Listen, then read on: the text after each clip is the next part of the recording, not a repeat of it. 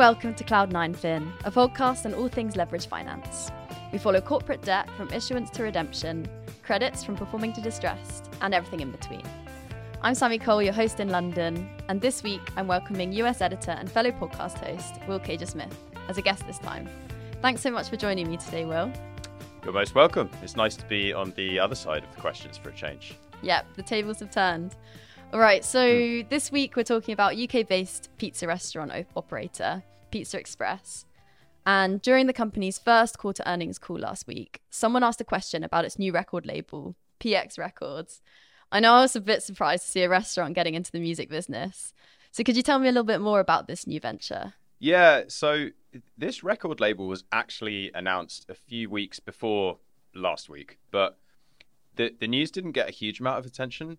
That might be because it was not kind of widely reported. And it might also be because a lot of banks were collapsing at the time. So there was bigger news around, basically. But I was glad to be reminded of it. Basically, 9fin has this cool new AI transcripts tool, which we're rolling out right now. And we were looking through the day's earnings summaries early last week, and the AI had very astutely highlighted this record label in its auto-generated summary of the Pizza Express earnings call. And there wasn't much explanation of how the label will function kind of operationally on the call, but I did some digging, and basically they're going to release some albums digitally and on other formats like vinyl too, most of which will be drawn from recordings from Pizza Express's live music venues. Wow, okay. I didn't know Pizza Express had music venues.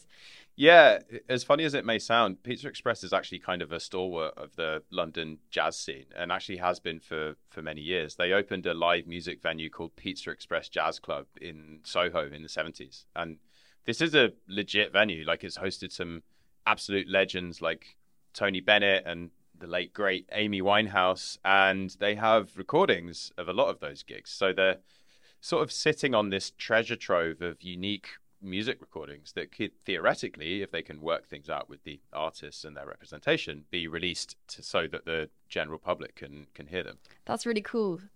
So have they hosted any other kind of artists, or is it just jazz? Actually, no, it's not just jazz. When I spoke to Ross Dines last week, he's managing PX Records. He reeled off a list with some other artists that have played at the venues. They have 3 venues, by the way. There's one in Soho, one in Chelsea, and one, the location escapes me, but one somewhere else in London. And 2 of the names that he mentioned that stood out were, for one, Ed Sheeran, who is obviously just a massive pop star, not really someone that you would associate with the jazz scene necessarily, and also Goldie, who is probably best known as a legendary drum and bass producer, but also has far broader talents, including painting and orchestral conducting. And who knows how many of these gigs were A, actually recorded, and B, will end up being released on PX Records. But the point is, there is this giant bank of unique music recordings that's currently just sort of sitting there gathering dust. So, they might as well do something with it. Yeah, that makes sense. That's so interesting. But, I mean, what's the actual business case for something like this? Like, surely Pizza Express sells pizzas, right? Yeah, and dough balls. Yep, can't forget the infamous dough balls. But yeah, how does records fit into the biggest business plan?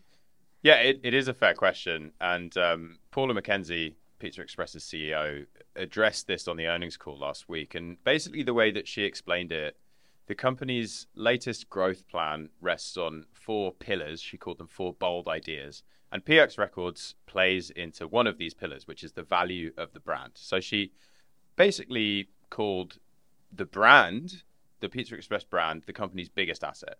The brand has been around since 1965, I think, like the sort of mid-60s, and music has been a part of that for many years. So they started the Soho Jazz Club in the 70s, and they have all these recordings that they can potentially release, which should help build and bolster the brand further, and ultimately, hopefully, make more people visit the restaurants and buy more dough balls and Padana pizzas. Right, okay, so a pretty simple idea then.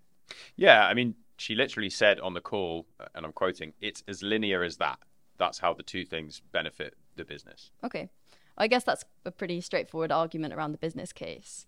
Yeah, well, I mean, that's her explanation. And I should caveat that years of journalism experience have trained me to be extremely skeptical whenever a company executive says something like, it's actually very simple, or it's as linear as that, when answering a question like that on an earnings call. It always instinctively makes me think that it's probably not as simple as that. But I do have to admit that in this case, the fact that Pizza Express already has this giant library of recordings, which means production costs should be minimal, and also that the brand already has this well-established position on the London live music scene, which means that they don't have to do as much marketing as you might when you launch a record label.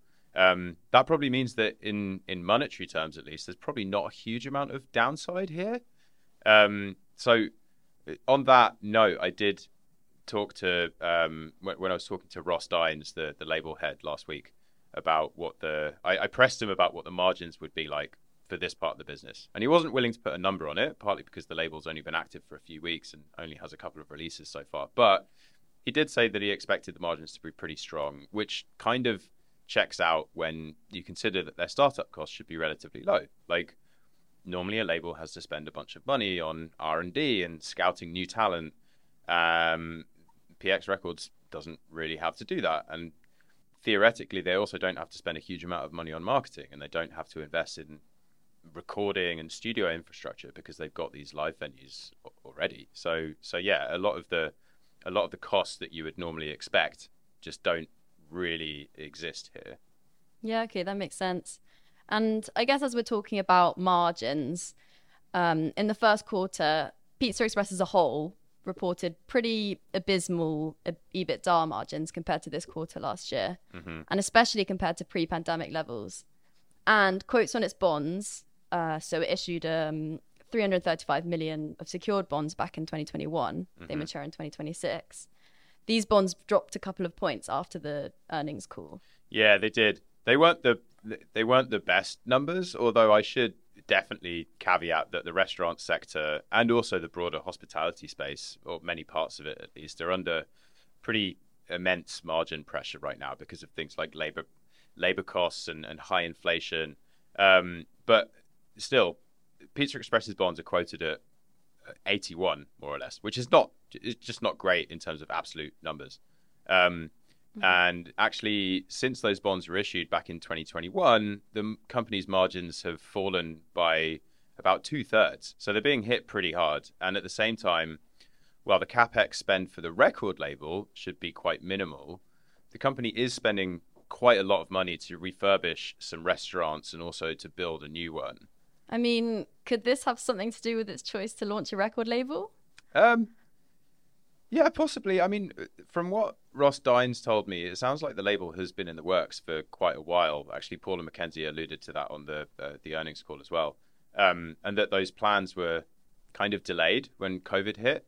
And obviously, when COVID hit, that did ultimately lead to Pizza Express going through a restructuring in 2020 where creditors took ownership of the company. So I don't think you can really say the current earnings pressure or the recent earnings pressure is the reason for the label, but I guess now is probably as good a time as any to launch a potentially quite high margin business that has some benefit to, or theoretically some benefit to the overall value of the brand.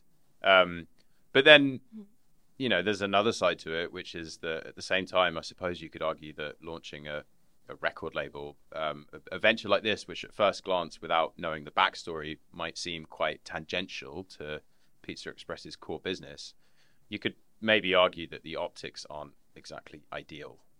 Yes, I wanted to ask you about that. Because there's this big cost-cutting plan, but at the same time, they've also got this 4-pillar plan, like they said in the call.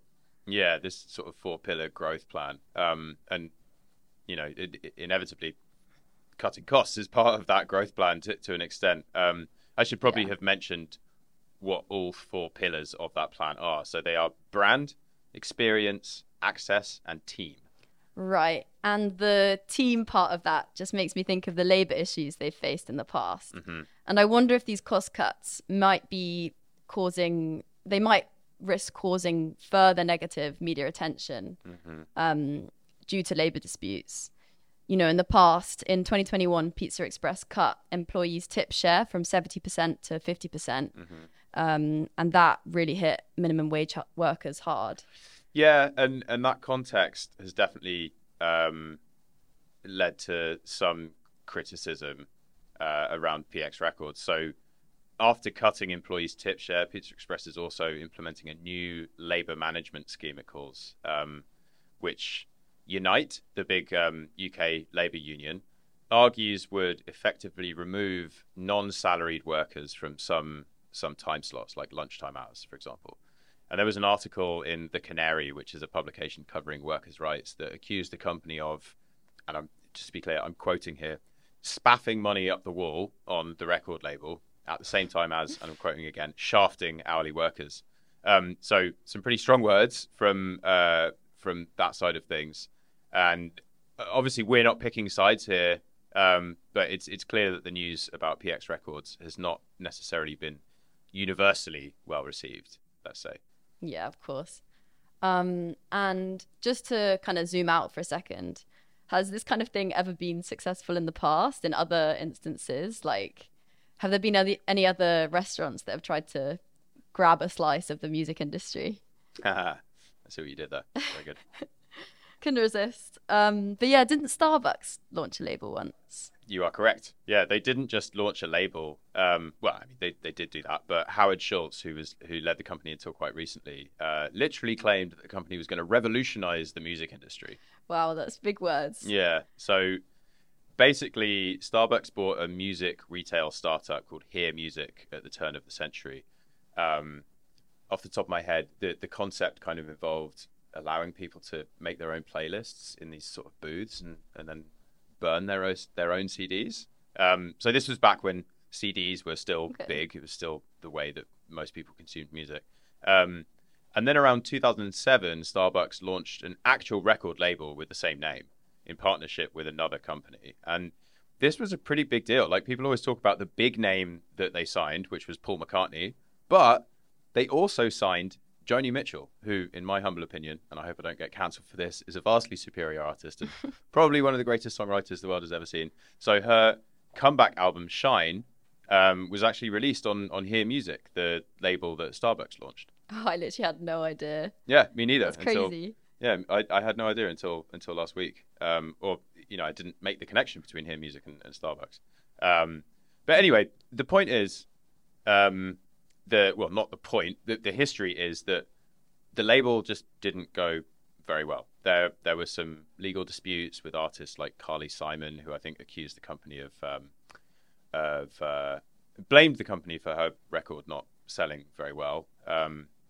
And amid all of that, the whole project was kind of shut down pretty quickly within a few months.